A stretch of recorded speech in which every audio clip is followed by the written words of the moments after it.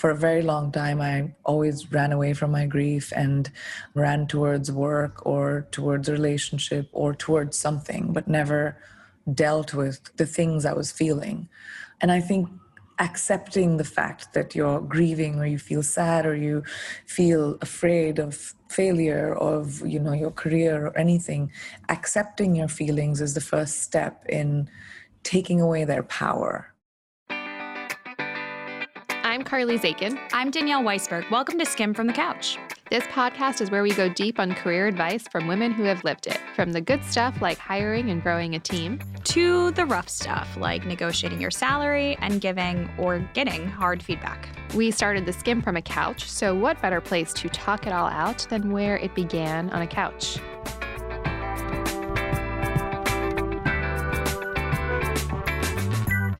Today, Priyanka Chopra Jonas joins us on Skimmed from the Couch. We are huge fans and so excited to have Priyanka with us. She's an actress, producer, singer, and philanthropist. Priyanka rose to fame after winning the Miss World pageant in 2000. She later took Bollywood and then the global entertainment industry by storm. She's written about her career journey in her new memoir, Unfinished, which is on sale February 9th. Priyanka, we're so excited to have you here. Welcome to Skim from the Couch. Thank you, guys. So we ask everybody to skim their resume. You have a long resume. So we're going to ask you to really skim the highlights here. It's just everything has sort of happened really quickly right now in my life. So I would say I'm an actor, I'm a producer, entrepreneur, I'm a founder, I'm an author, philanthropist, and yeah, that's it. That's a lot of things. We're going to dive into all of that. But I actually just hearing you say that, is there one that you identify more closely with? No, I feel like I'm a sum of all of them. They've all been my choices. Besides the pageants, which I won when I was 17 years old, it's not something that I seeked. It kind of happened to me. Besides that, everything else in my life has been my choice. My career has been my choice. So I think I'm a sum of each one of those verticals because I kind of deliberately went after them myself. What's something that we can't Google about you? Oh, if it's not on Google, then you'll never know. Okay, I'll try it a different way. What's the craziest thing you've read about yourself on Google or out there? Just why I do what I do. Like people feel like sometimes they talk as if they know me. I remember early on, this is one of the first memories of this happening for me. I had just done a few Hindi movies in India, and I was early 20s at that point. And you know how Hindi movies have songs in them. So we were shooting a song and it was raining. Rain songs or sequences that you see in entertainment look a lot more beautiful and glamorous than they are. It's not fun. You're wet constantly. You have wet clothes on, and it's just not fun to shoot that. And you're like that for 12 hours, constantly being made wet. I remember I was filming that, and I read on Google a couple of days later that I had requested for mineral water to be used in the rain machines. That was a good one. Thank you for sharing that. Can you imagine how much mineral water it would require? And who would make that up? Who would do that for anybody? That's a little crazy. Yeah. We're going to, in order to really understand your story, we need to start at the beginning. I want to get a better understanding of what growing up was like for you. We know you moved around a lot within India as a child, and then you made a bigger move to the US as a teenager. But how would you describe just your childhood and your personality growing up? I think I was very nomadic. My parents were in the military. My father was in the military initially, and then my mom joined. But because we moved around so much, every 2 years we were in a new place, adaptability is easy for me now, and I think that my childhood, that part of my life really lent itself and led me towards being adaptable. And within that, I think I had a sense of adventure. I was raised in a family that kind of pushed me to have an opinion, even when the room didn't agree with me. I used to always hang out with my parents and their friends when they had people over, and, they'd be having adult conversations, things in life, and my opinion would be asked. And I always, like, I was never laughed at. I was never shamed. That kind of gave me a sense of confidence. In fact, my mom used to always say, even if the room disagrees with you, you have to have an opinion. Otherwise, what do you stand for? And that kind of built integrity in me about, what do I stand for? So I think my childhood, I have to say, is a big part of what I became.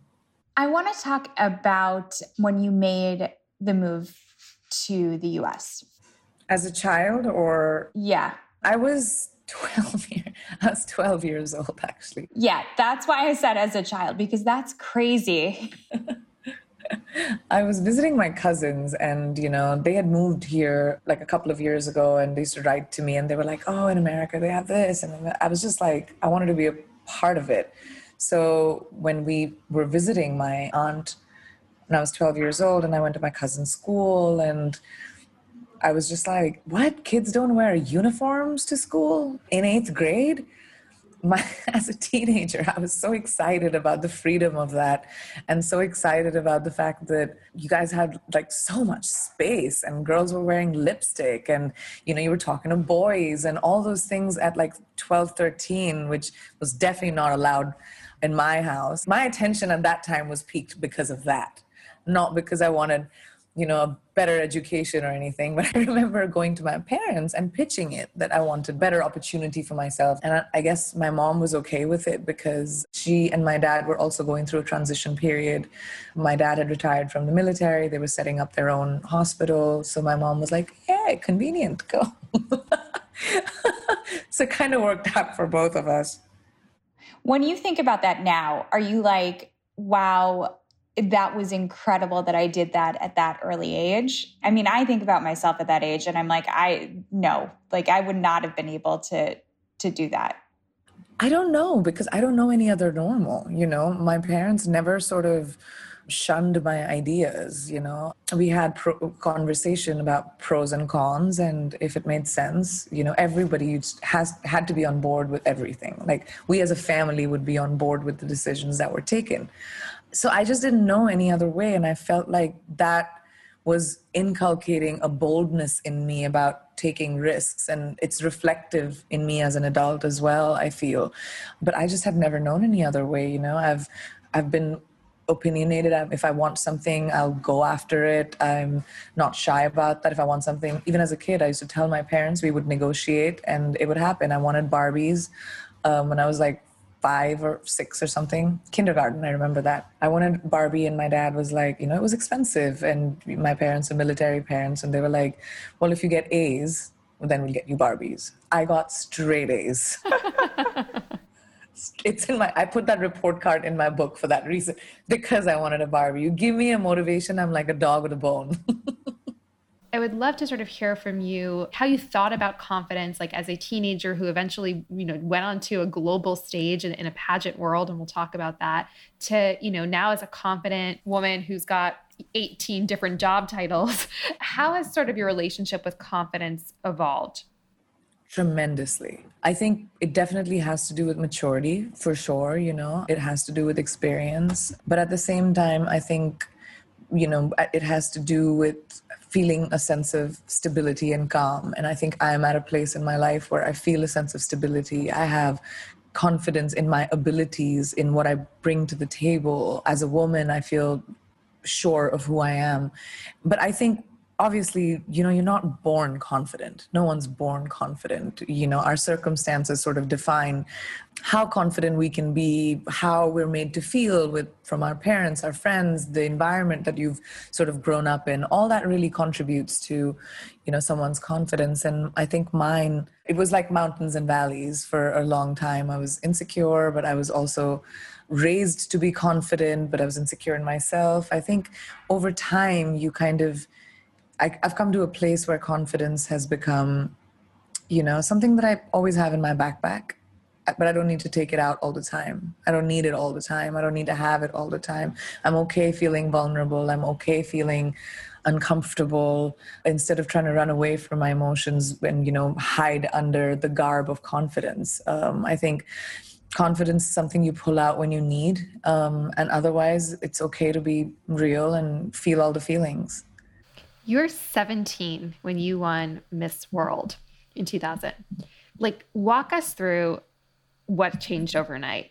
I give credit to this like huge, monumental change to my brother. He was 10 years old. I had just moved back to India from the US, and there were two rooms, and one was my parents and the other one was my brother's. So my dad, because I was 17, 16, was like, oh, she needs her own room. Of course, she's a grown up. My brother, who was 10, was kicked out. And my mom made his room, in the hallway between the two rooms. And he was like, I'm sleeping in the hallway. And he wanted to basically kick me out of the house so that he could get his room back. And I had just taken these photographs, which were like mall shots, soft focus with your hand on your face, like those kind of photographs. He brought those pictures to my mom, and, we used to watch the Miss India pageant at home, and it was something that he may have, I don't know, seen, I don't know. But he saw the ad for that in a magazine, and he brought it to my mom, and he was like, she'll need to go to Mumbai if she does that. and my mom, I don't know, just to calm him, or I don't know, placate him, why she did it, but she sent those pictures in. I had no idea. So you owe everything to him then. Yeah. It's just such an absurd thing to think about. But, I was very competitive. I still am. Once you put me into a competition, I was like, okay, all right, let's see. I treated it like a relay almost. And I was like, well, I'm going to be the best racehorse. And then if it doesn't happen, fine. But I gave it, my best once I was in it. You've talked a lot about your parents and how you've grown up and how that shaped you. I think 2020 for the world was a really weird year, and people have had to be resilient and also deal with grief in a lot of ways. Mm-hmm. You talked about your dad as being one of your biggest supporters. How did you, or were you able to kind of take lessons from the grief to become more resilient? Definitely. But, I can talk a big talk and fall into that again. You never know. We're all human. We all have a journey that we have to go on. But I think I have tools in my toolkit now to be able to deal with it in a better way. I think accepting the fact that you're grieving is very important instead of running away from it. For a very long time, I always ran away from my grief and ran towards work or towards a relationship or towards something, but never dealt with the things I was feeling. And I think accepting the fact that you're grieving, or you feel sad, or you feel afraid of failure of your career or anything, accepting your feelings is the first step in taking away their power. And the fact that the grief is not going to go away anywhere. It becomes your companion. It's like your companion in life. It's going to hang out with you, and some days it's going to come out in a big way and say hi and stay for dinner, and some days you won't even see him. I sort of started treating grief as my companion, and it made it easier. It was just, there are days that I think about my dad, or I think about moments in my life where I've been sad, or things that make me sad, and I let myself feel it. And then the next day is better and brighter. You go on from the pageant stage to enter Bollywood, which I am personally fascinated by. It's all my musical theater dreams brought to life. And it's hard to put into words how big of a star you become. And I'm really curious from your perspective, so much we all read and consume, all these kind of media headlines and stories about, a star's catapult to fame, but we don't see like behind the scenes, like they auditioned a lot, they got rejected a lot, they were figuring out how to negotiate their worth and all of sort of the behind the scenes parts. At what point in this journey, do you think that you shifted to becoming a businesswoman? Recently, actually. I think I would say about when I founded my production company. Actually, it was my mother's idea. It's a very funny story. I turned 30, and my mom sat me down one night and she says, actresses have a shelf life, and all the actors, even if they're in their 50s, always want to work with the youngest ones. And now in the ripe old age of 30. You're like, thanks, Mom. Yeah. And she's like, what are you going to do if this is not, your career? I think you should start your own production house. I think you should start your own business. And I think you should get into business because you have an aptitude for it. And it was so funny. It was very astute of her to say that. And I'm glad not just me, but, a lot of female actors in my generation have changed that perspective. And, we can still be doing great work, as we get older. We're pushing the envelope. But it was my mom's astute thinking at that point, which sort of led me to found my company, which is Purple Pebble Pictures. And I was bitten by the bug. And I found it fascinating to be able to build things out of, the power of to be able to build ideas, and those ideas become businesses and actually become your livelihood and your purpose. And then I started delving into investing in tech, and then founding a hair care brand. It's all very new, but it came from the desire of wanting to branch out, of putting all my eggs in one basket just in case.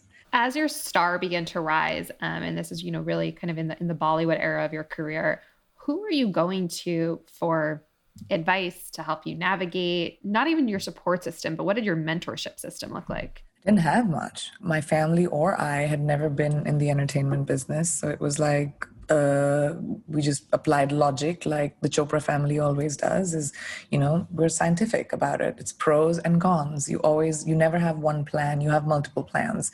The way we were taught and the way I was taught and the way I think is always to work backwards. If you have an ambition of, I want to get, say, this movie, or I want to work with this person, what am I going to need to get to that? I'm going to have to get to someone who knows them, someone who can get me a meeting. So I need to get get to someone who can have a conversation, whose phone call they'll pick. So it's like you work, if you want to buy a car, how much money am I going to need? What's the where am I going to get this from? How much do I need to earn? So I always work backwards. And me and my family at dinner used to sit and talk about all right, where do we want to get? How do we get there? And what are the kind of roles I want to do? And who should I be meeting? And just sort of learned on the job. My acting school has been my career. I have never been to, any sort of formal education when it comes to films and the arts. And I just kind of figured it out by sheer sort of grit. I fell, I dusted myself off and tried it again and tried some other way. And, you just have to evolve and stay a student. I think that's really important. One of the things that I find fascinating about actors is how often they have to deal with rejection. I'm assuming starting out, totally auditioning for roles. How do you deal with that? And has it gotten easier for you over time? Yeah, you come to terms with the fact that it's part of the job over time and that it happens to everyone. But in the beginning, it's very personal. It's like you feel rejected. It's like, how dare you? Me? I thought it was great. It feels very personal in the beginning. I mean, it's still not fun. It's still shitty. Yeah, it seems like it would be really shitty to have that be part of your day. But it's also literally your job. It's part of your job for someone to watch you deliver the best that you think you have and then say, that's not good enough for me. And that's not what I'm looking for. That's my job, to deal with that all the time. I always think it's so interesting to hear, how actors deal with it, because normal people, we get rejected from a job and it's not our job, but it happens all the time that people don't get what they want or they think they're right for something. Okay, think about it this way. For actors, we have no consistency, all right? We don't know where our next check is coming from. We don't know the next couple of months where we're going to be because our jobs dictate that. So it's a constant hustle. You have to constantly be on your feet. And there's no consistency of, if you at least have a job, you know that you have some sort of consistency for a bit, for a couple of months. For us, it's like, okay, just for 2 months or for 6 months, you'd figure out what the next thing is. It's so inconsistent and unstable. Do you thrive off of that hustle, or does that stress you? I do thrive off of it. But it also is sort of insane. It's not healthy to have that level of competitiveness with yourself. I'm constantly looking for what's the next thing. I see my career, I've always seen it this way, like a ladder. I've never rested on a laurel. I've never, a movie does really well, I'm not someone to be like, all right, I'm going to take a vacation for 6 months now. No. I've never been at home for 6 months except for quarantine. And it took a global pandemic to do that. Amidst all of this, the chaos that you thrive in and the hustle, what is stabilizing for you? I actually didn't really know what it was for a very long time because I lived out of hotels, rentals. The last home I owned before the one I'm in right now was about 15 years ago. I just never had anything. I just moved around in a suitcase. I think when we made this house, my husband and I, through quarantine actually, it really gave me that sense.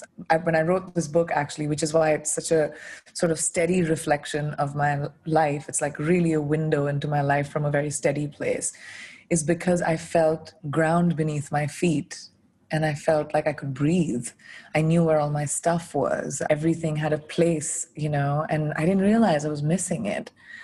So I think only now I sort of crave a home, and I crave my dogs, and I need my family, and all of that stuff really, really matters to me. And I take a lot of time, even if I work crazy hours, to be able to have that. It really gives me a sense of peace. The entertainment industry is infamously known for just the continued issue of wage equity, the disparity around how men and women have been paid. And obviously there are strides being made and people are being much more open about it. But I would love to understand from you your experience with that and how you learned how to get more comfortable talking about money and negotiating.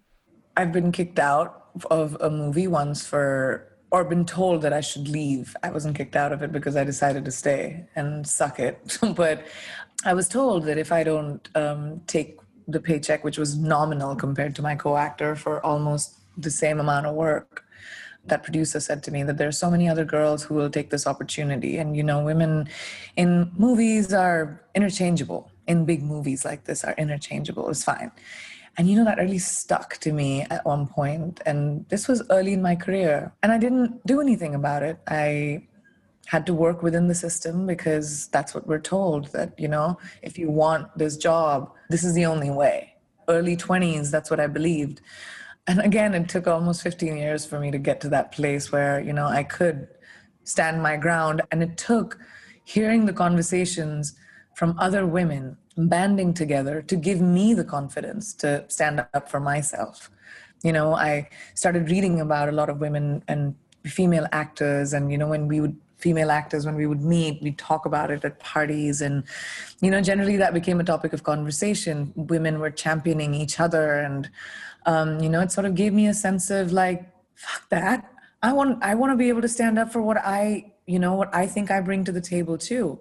And I do think that demand has pushed the needle. I have to say that, in one of the jobs that I was doing, it was actually brought up by the studio that there should be pay parity with me and my co-actor. And my agents brought it up, and it happened. I was very, very pleasantly surprised. And, I love that we're, as an industry, are going towards that direction. And it's kudos to all the women that stood up for themselves and for others, for fighting for this large fight. And we've seen that in history.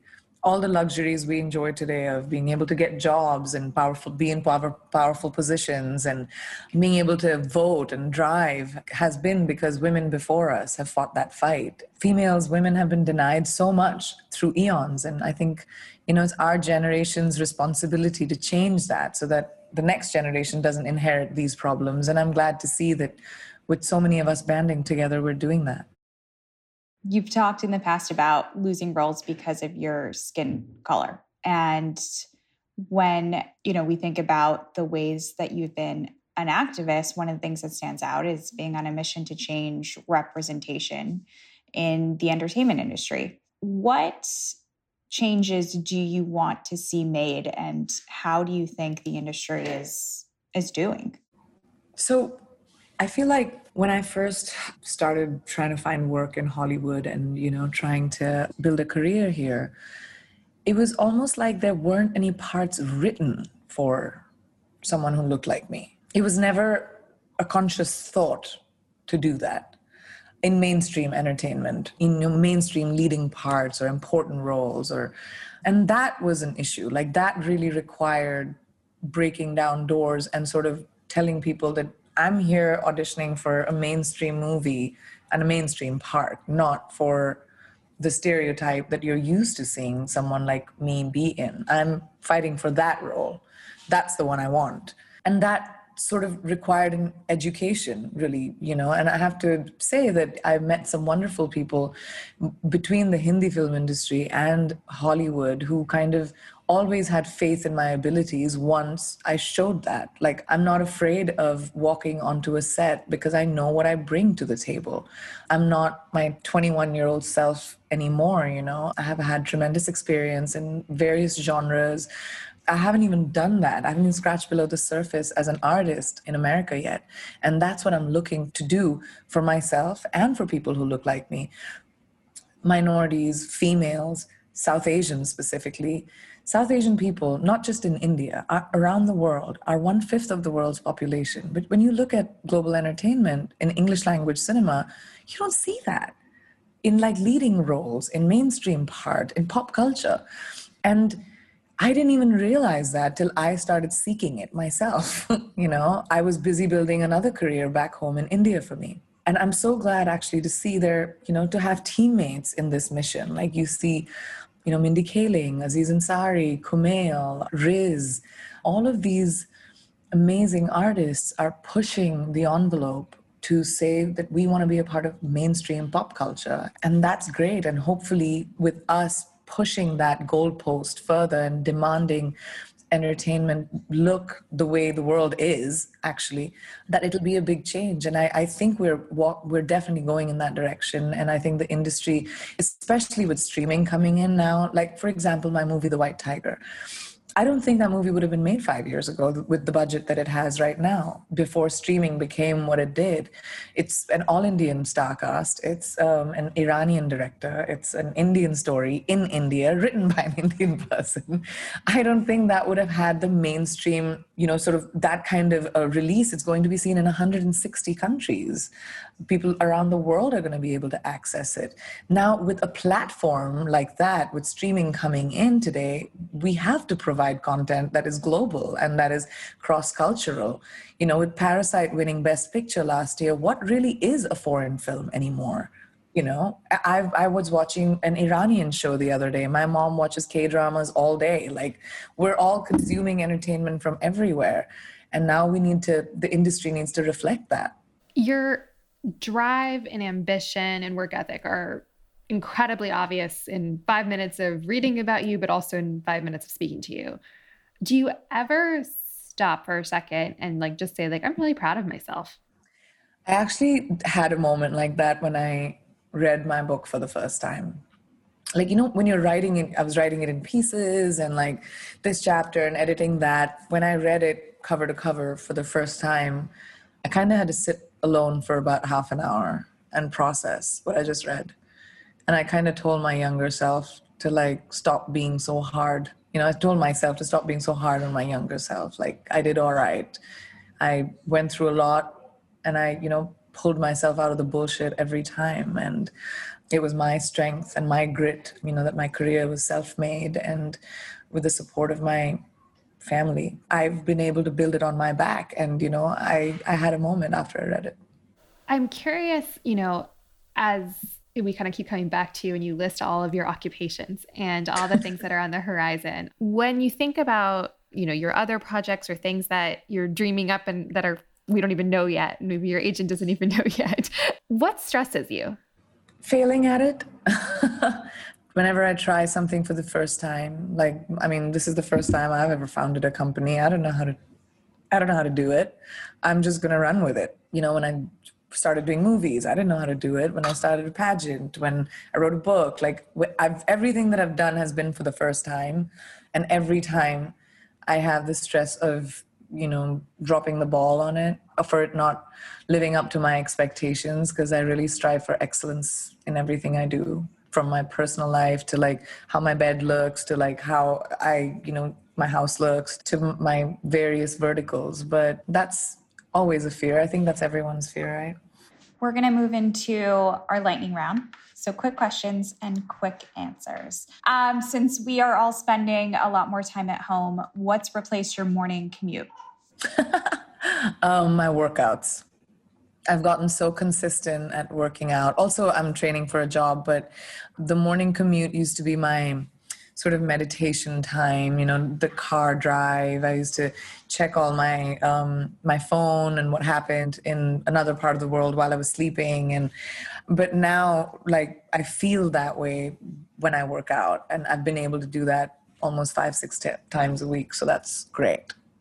What's the last show you binge watched? Bridgerton. Yeah. I went through it in a day. Yeah, I went through it in a day too. Yeah. I think like 100 people ask this question. What is your favorite Jonas Brothers song? I Believe, because it was written for me. That's a good reason. Yeah. This one actually really made me laugh. This is our last Jonas family question. What is it like to have your sister-in-law as Queen of the North? I really don't see her as that. I just see her as Sophie. Are you a good cook? No, terrible cook. What's the first thing then you go to order? Depending on my mood, I love Asian food, so usually Thai. Biggest vice? Carbs. Yeah. When the world sort of resumes travel at a normal speed, what's the first trip you want to go on? I want to go on a beach. I need sand between my feet. I need a bikini and I need a Bellini. I know. I need sun. I need the sun. I'm in London for a year, so I need the sun. I do too. All right, let's do one more. What's the last book you read? Oh gosh, unfinished actually. That's all I've been reading. I do like reading multiple things. I read this amazing book called Homegoing last year, and I really recommend it. It's by Ya Ghazi. It's a bestseller, but it's a story of two sisters in Ghana and their multi-generational story all the way to America. How they both had two different, sort of like sliding doors, how they had two different lives, and it's amazing and it's so beautifully written. Priyanka, congratulations on everything. Congratulations on the new book and the hairline. Thank you for coming on. Thank you so much, ladies. This was so fun.